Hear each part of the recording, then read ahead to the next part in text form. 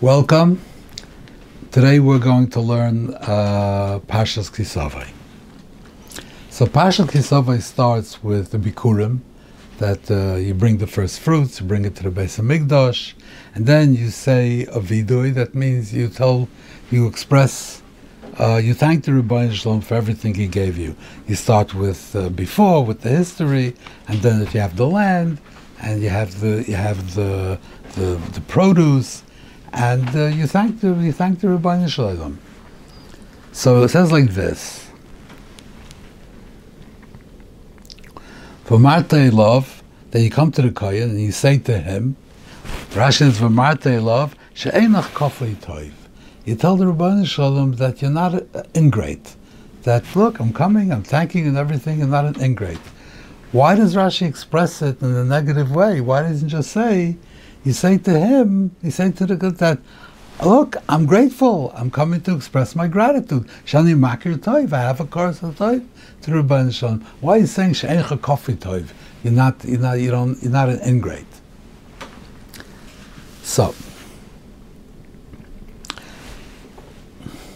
I'd like to, when I come to Bar-Mitzvah, there's a certain speech that I give by Bar-Mitzvahs. I have to give a drasha. And this is a drasha that I usually give, assuming that it's a different crowd. If it's the same crowd, then I try to avoid saying the same thing. But this is what I like to say. I say like this, that this Shabbos, this last Shabbos, or the next Shabbos, whatever, that this Shabbos, the father of the Bar-Mitzvah boy got up in shul and he said, Baruch Shepterani Me'osha Shel Zeh. I thank the Rebbeinu Shalom that he parted me, that until now I was responsible for everything that this boy did, and I had to pay for it, and Baruch Hashem, now he's a Bar Mitzvah, he's a Gadol, good riddance, he's on his own, I don't have to worry about what he does anymore, he has to worry about his own Eishim, I'm finished. Why would you say such a thing? Why would you get up in shul and say such a thing and embarrass the Bar Mitzvah boy in the middle of the shul? You're talking about his Eishim, and if you really feel that way, you really feel that you want to say good riddance because you're potter from him now, and you don't have to worry about his Eishim. So say it during Shemay Nesrei, or go in the corner somewhere and say it. Why do you have to get up in the middle of the shul and say Baruch Shepterani Me'osha Shel Zeh? It's very, very, very, very strange thing. And also, I would assume that if you come over to the father of a mitzvah boy and say, are you excited? He says, yeah, I'm excited. What are you excited about? What do you mean? It's my son's bar mitzvah, Baruch Hashem, so much nachas, he's growing up. That's what it's on his mind. Why? I don't think many fathers that's on their mind, that Baruch Hashem, good riddance, and potter from his Eishim. So why do we have this minig of Baruch Shepterani Me'osha Shel Zeh? Which really, if you think about it, it's a very odd minig. So,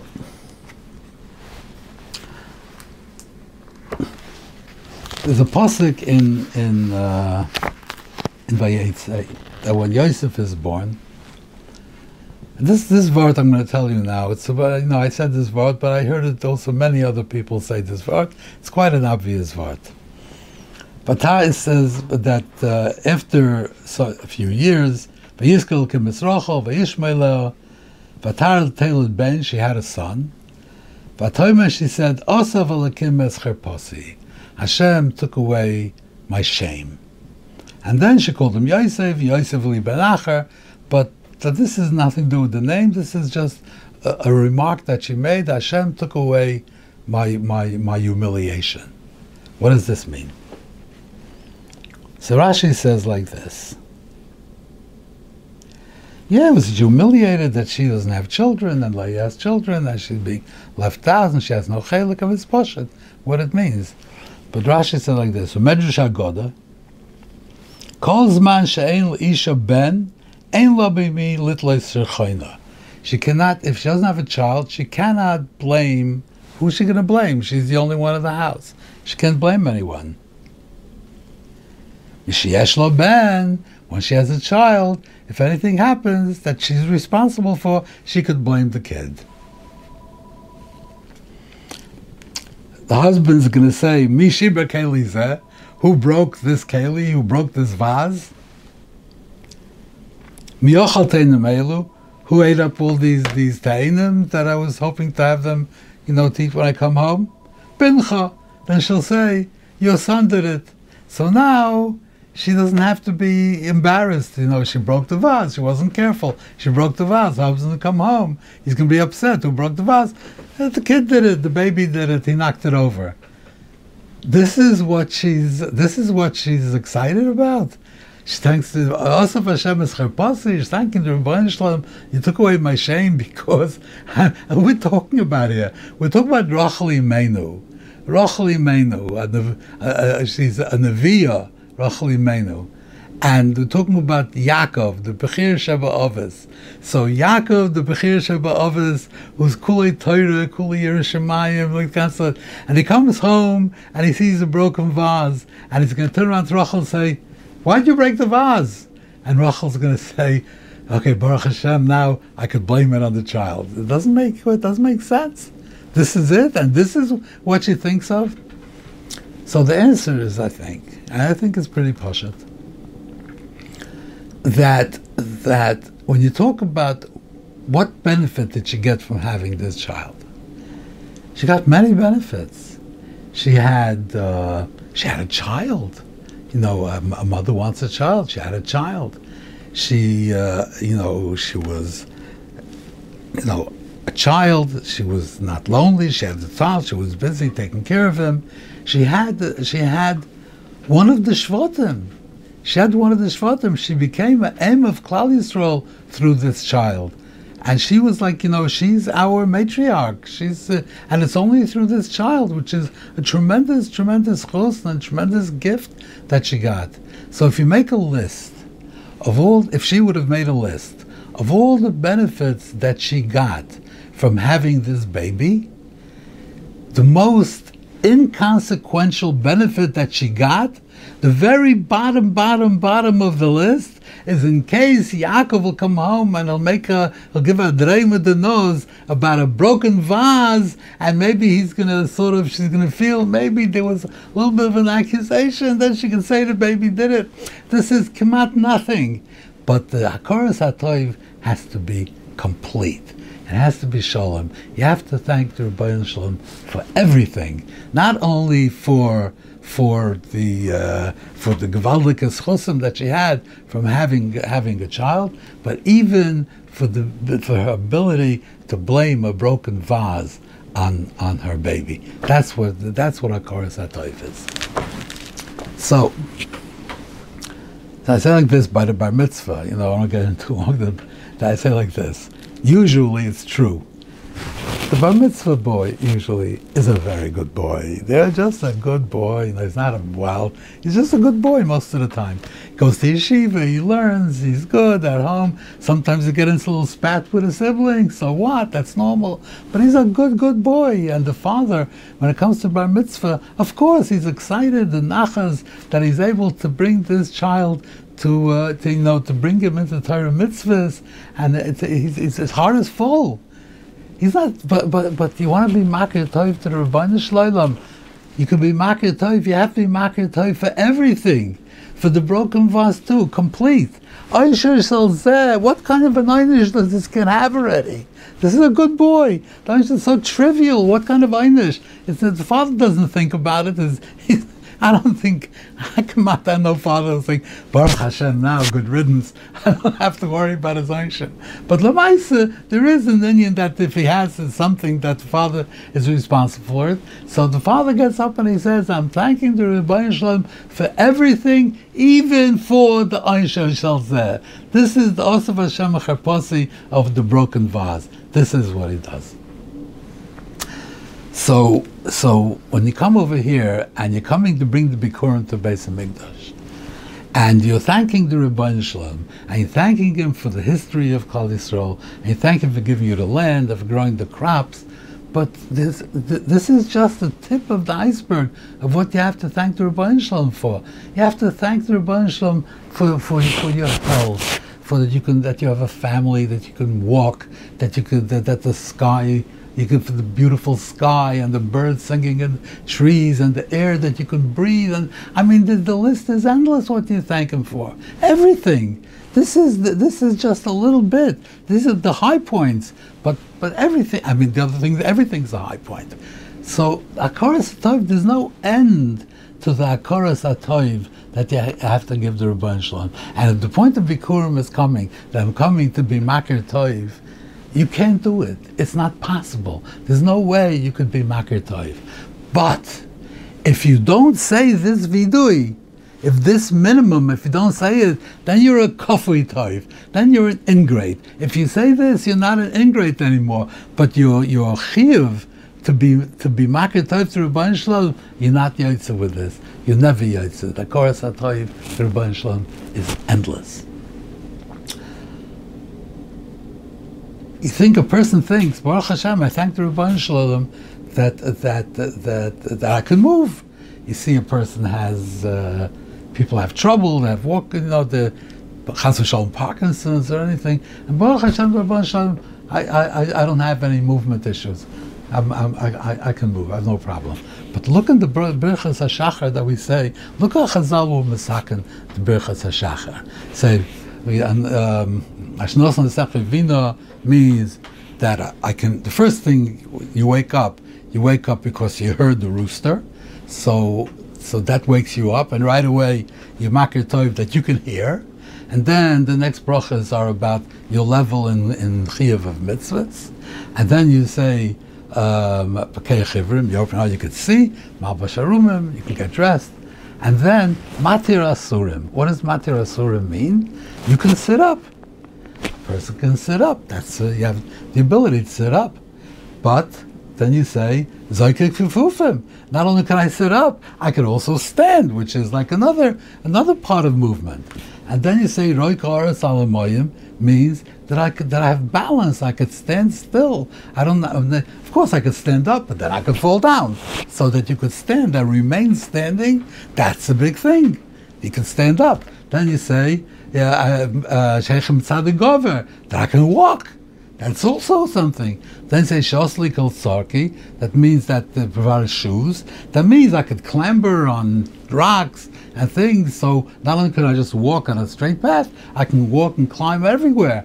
So the Chazal is saying, you can't just say, thank you for giving me not paralyzed, that I can move. Every single aspect of your movement, you have to be makir for. You could sit, you could stand, you could remain standing, you could walk, you could climb. All these things, everything is, the Chazal went into detail. They went into detail. In Hakaras Hatov, the detail is very important. Every single thing. I'll say a general thing. You have to thank in detail and until the very last detail. The broken vase, the einshay of the Bar-Mitzvah boy, the good Bar-Mitzvah boy, his einish, details until the smallest detail that you can think of, you have to thank. Talking about Hakaras Hatov, I just want to say one more thought about it, that there's an inyan of Hakaras Hatov to a daimon, to an inanimate object. Moshe Rabbeinu didn't do Ramak on the dam, on the river, because the river saved him. The Gemara says that the well from which you drank, you don't throw a stone into it. So you have Hakaras Hatov to a diamond. How do you have Hakaras Hatov to a diamond? What's the point of having Hakaras Hatov to a diamond? We didn't do the sand because that you buried the mitzvah in the sand. What's the saying of having Hakaras Hatov to the diamond? So I think the pshat is like this. You don't have to have Hakaras. Diamond has no seichel, no consciousness, nothing. You don't have to tell him anything. The Hakaras Hatov you have to Rebbeinu Shalom. But when you drank from the well, you came in, you were thirsty, and Rebbeinu Shalom provided you with a well, and you drank from the well, so you're very thankful to Rebbeinu Shalom. Now comes a year later, and you're not thirsty anymore. You had yourself, and now you want to take a stone and throw it in.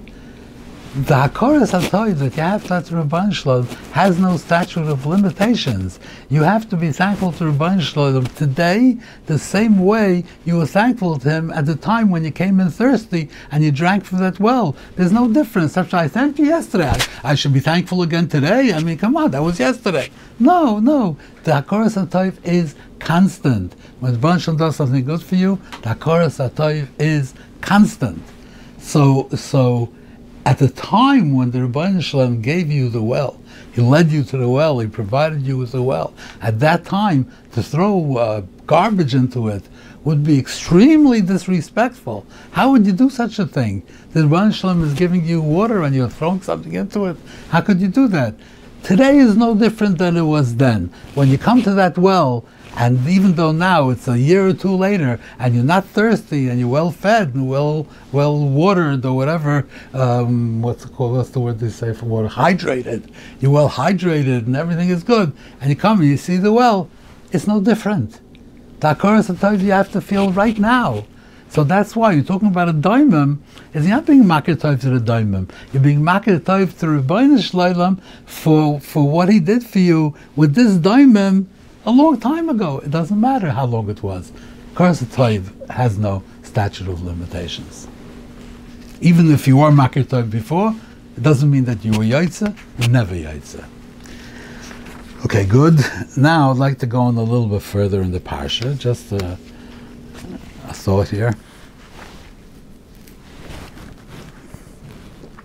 Before the techacha, the same thing appears before and after. Let's talk about not in the techacha. In other words, im shemaya tishma b'kayil Hashem. If you listen to the Rebbeinu Shalom, then you're going to have kol habracha se'ela, borchat abir, borchat basada, and then it says like this: Yitin Hashem eseivecha akamim alecha negafim fanecha. Your enemies will run away from you. I mean, I guess even if you listen to Hashem, you still have enemies, but they're going to run away from you. B'derech echad yetzu eilecha. They'll come to you b'derech echad, u'b'shiva drachim yenusul fanecha. They run away in 7 drachim. 7 rows they'll run away, and one they come towards you.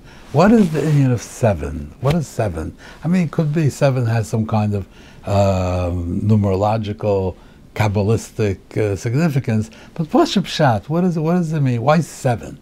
Is it just like a poetic word? So I would like to say, the Pashup Pshat here, that the compass has 8 points. It has cardinal points and the ordinal points. That's north, south, east, west, and northeast, northwest, southeast, southwest. 8 points. And in the Torah, those are used by the Mizbeach, the Keren, the Maravis. So there are 8 points. I mean, theoretically, it has infinite points, but practically speaking, it has 8 points. So when your enemies come towards you and they see you in the distance, they could run away in any point, any direction of the compass, except for where you are. So since there are 8 ways, where you are, you can't go, that leaves them with 7 ways. Thought. Anyway.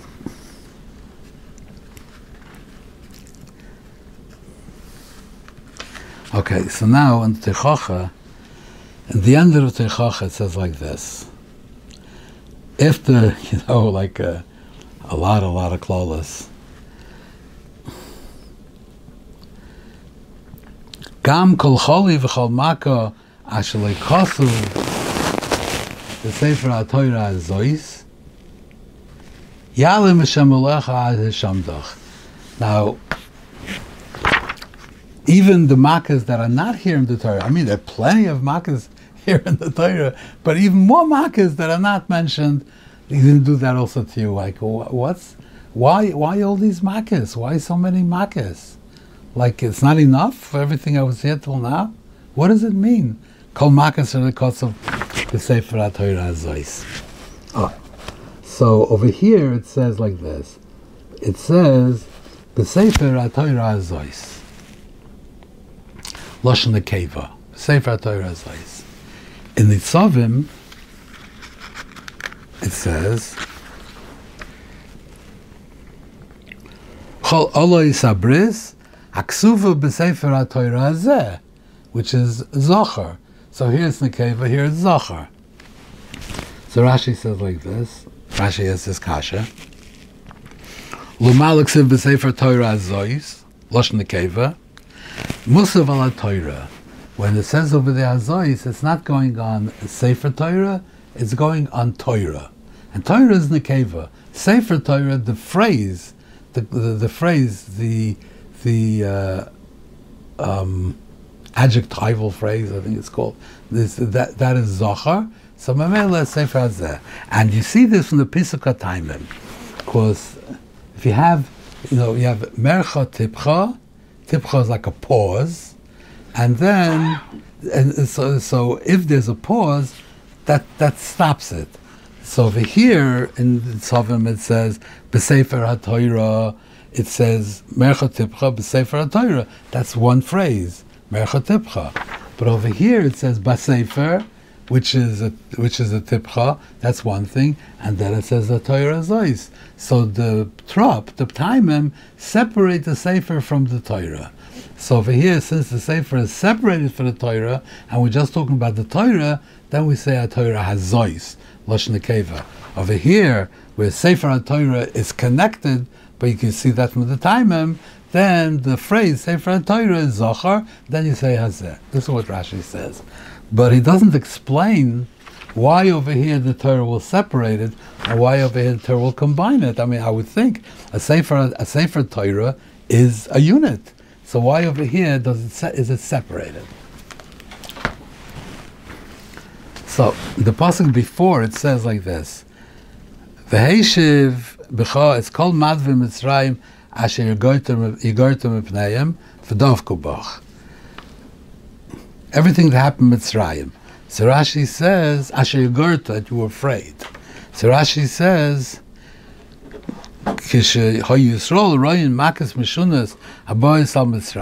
when they saw all these terrible makas, so then they saw this, say, oh, please, Hashem, don't let this happen to us. He says, because he brings from, it says like this,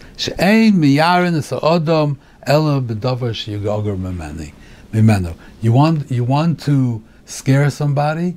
You can scare him with something that he knows what it is, that he's afraid of it. If you've met this monster and now you could scare him, this monster is going to get you. This makkah is going to get you. It's scary. But if you tell him something which he has never seen, never heard of, is something he's not afraid of it, and all you're going to try to create this idea, this scary thing, but he doesn't know what it is. It's not as scary as something that's from his experience. This is what Rashi says. Now, the word sefer could mean is a book, but I didn't mark it now. But in Bereshis it says.